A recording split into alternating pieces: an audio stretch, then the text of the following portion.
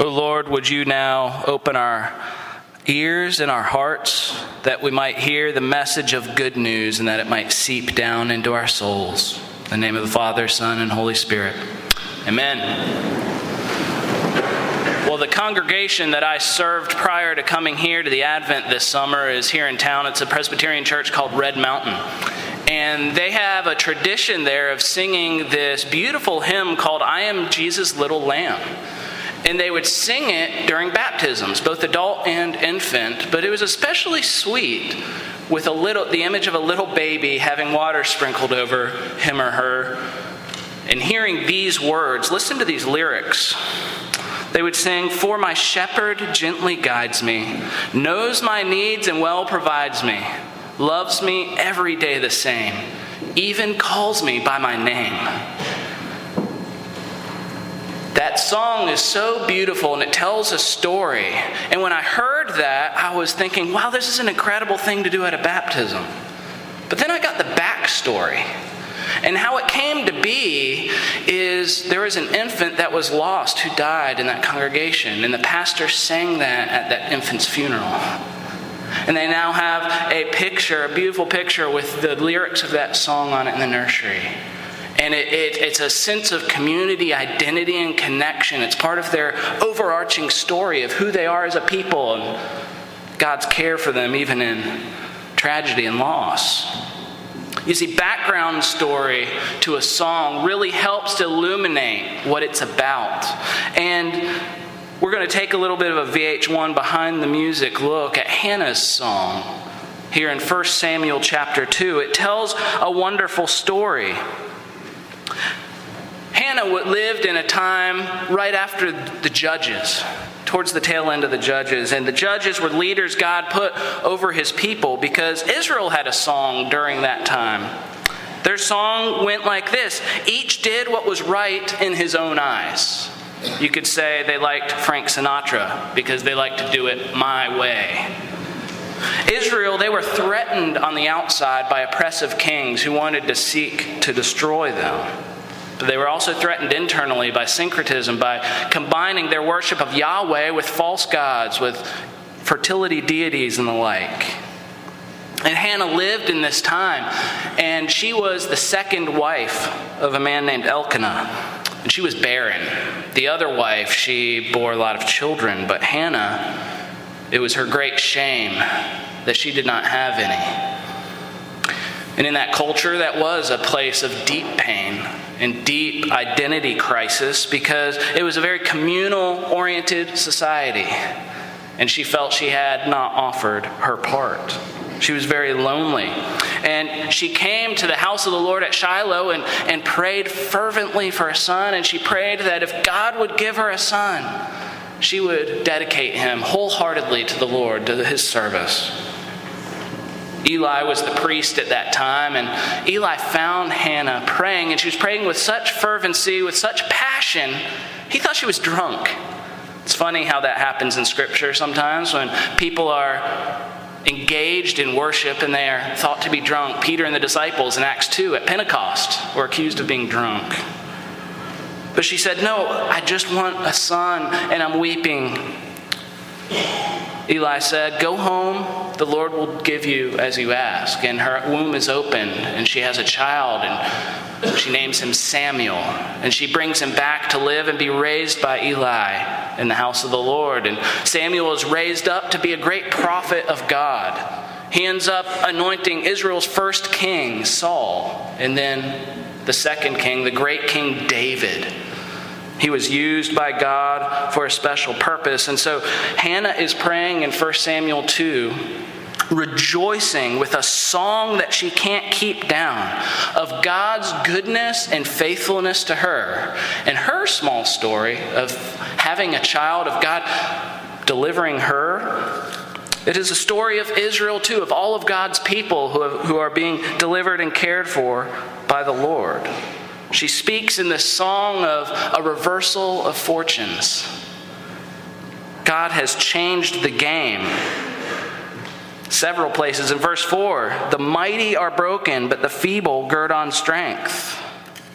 Those who are weak find their strength, and those who once thought they were strong in themselves, they are brought down. It says the full are wanting, but the hungry, they become well fed. She talks in verse 5 of the barren has borne seven being a complete number, wholeness, completeness. Hannah finds completeness in the Lord. She's fully satisfied by his goodness to her. She speaks of the poor being raised up, but the rich being brought low. Just as we prayed earlier, let not the needy be forgotten, Lord, nor the hope of the poor be taken away. God's eye is on the lowly and the humble. And this is repeated in Jesus' own ministry in the Gospels when he speaks of the first are going to be last, and the last, they're going to be first in the kingdom of God. The economy of God's kingdom is different. Jesus spoke in paradoxes like this, saying, come after me, take up your cross and follow me.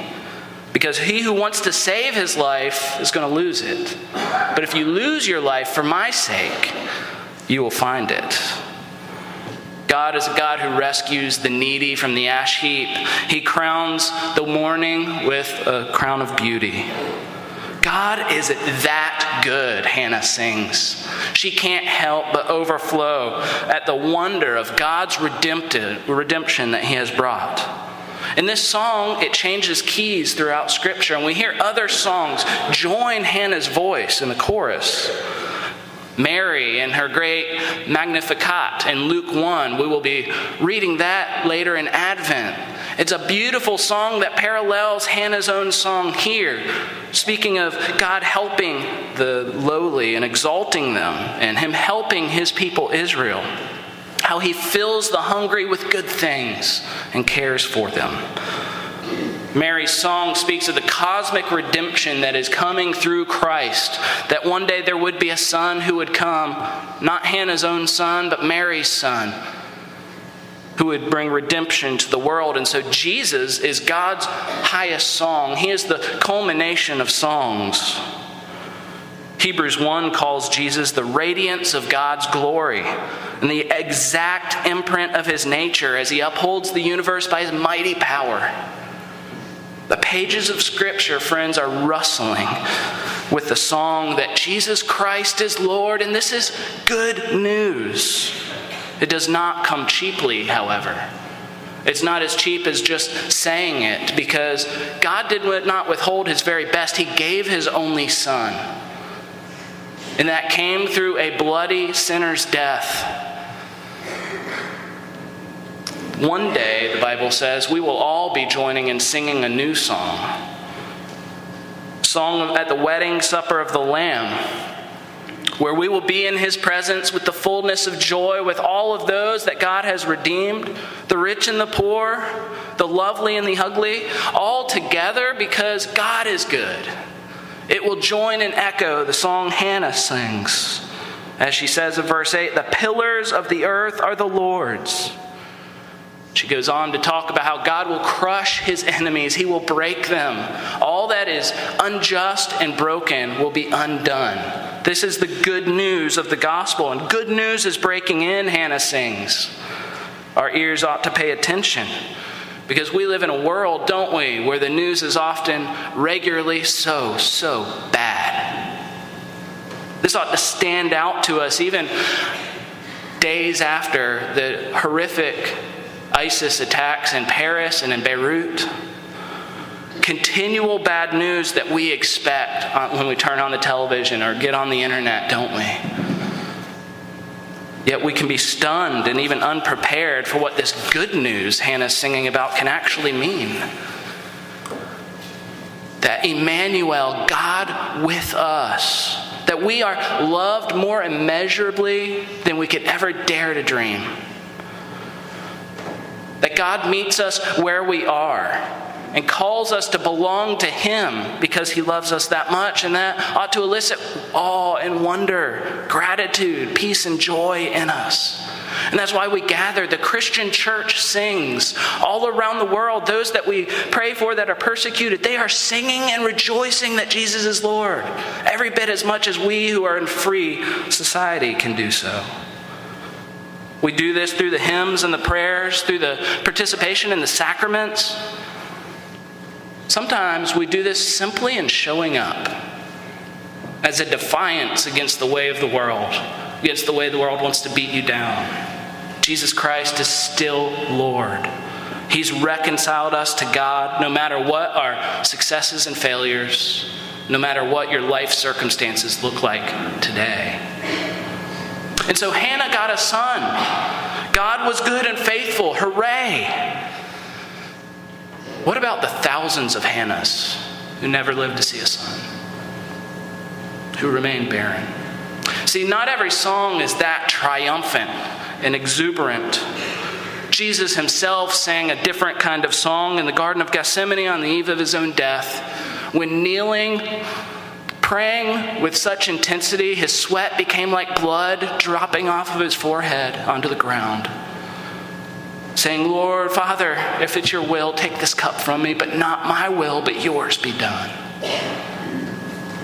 There are psalms of lament, the book of Lamentations. There are many songs in Scripture that are yearning and crying out for God's redemption to yet come. And so I want to ask you this morning, what song are you singing this week? What song is resonating in your heart now? Is it a song of deep gratitude and thankfulness for the provision God has given you? Is it a song of faith that you feel connected to a bigger story and you trust that God's goodness holds you and has you where you are? Are you singing a song of love, that you're so filled with the love and goodness and peace of God that you share that with others and return it to Him? Or is your week, are you more like me? And you have a song of fear over the uncertainty in your own life circumstances or the uncertainty of the world around us and where things are going and what's going to happen?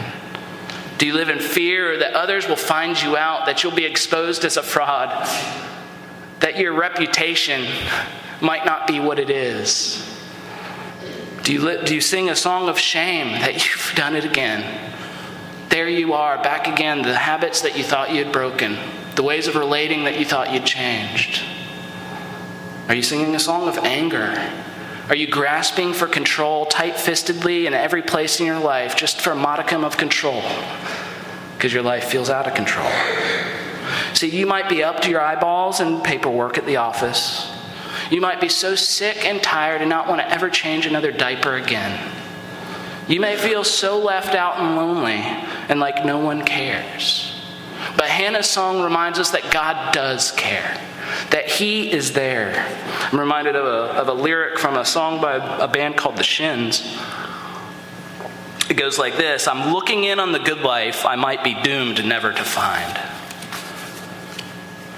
If it seems like others have found a secret to life that you've always wanted, that however you define the good life, we all have desires and longings for things that we don't have in the here and now, things that we don't experience yet. That's the tension of living the already and not yet of the gospel. And perhaps on weeks like this, after hearing of terrorist attacks and there's unrest on college campuses during protests, the vulnerability leads us to a place where, as a friend of mine says, we live between the extremes of hope and despair. And the tenor of our existence depends on which way we lean. God sings a good song for us in Jesus. It's the song Hannah was singing, it's the song Mary sang, and it's the song we will be singing until the wedding supper of the Lamb. God doesn't withhold His very best from us, but gives His very self, His very presence to us by His Holy Spirit. He is with you. He gave His anointed one, as Hannah sings in verse 10. He gives strength to His king and exalts the power of His anointed. Jesus came that He might break the power of sin and death. He paradoxically gave it all away so that you and I might become inheritors of something greater and something better, so that we can have that same song resonating with us and carrying us along. Because God promises that He will put the world to rights, that He will undo all that's broken and unjust and ugly and twisted and warped. Jesus stands saying, "Behold, I make all things new."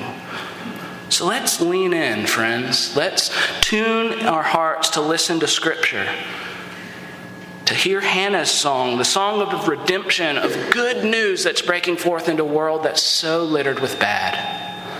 And may we readily recognize and join in this song to the glory of the Father and the Son and the Holy Spirit.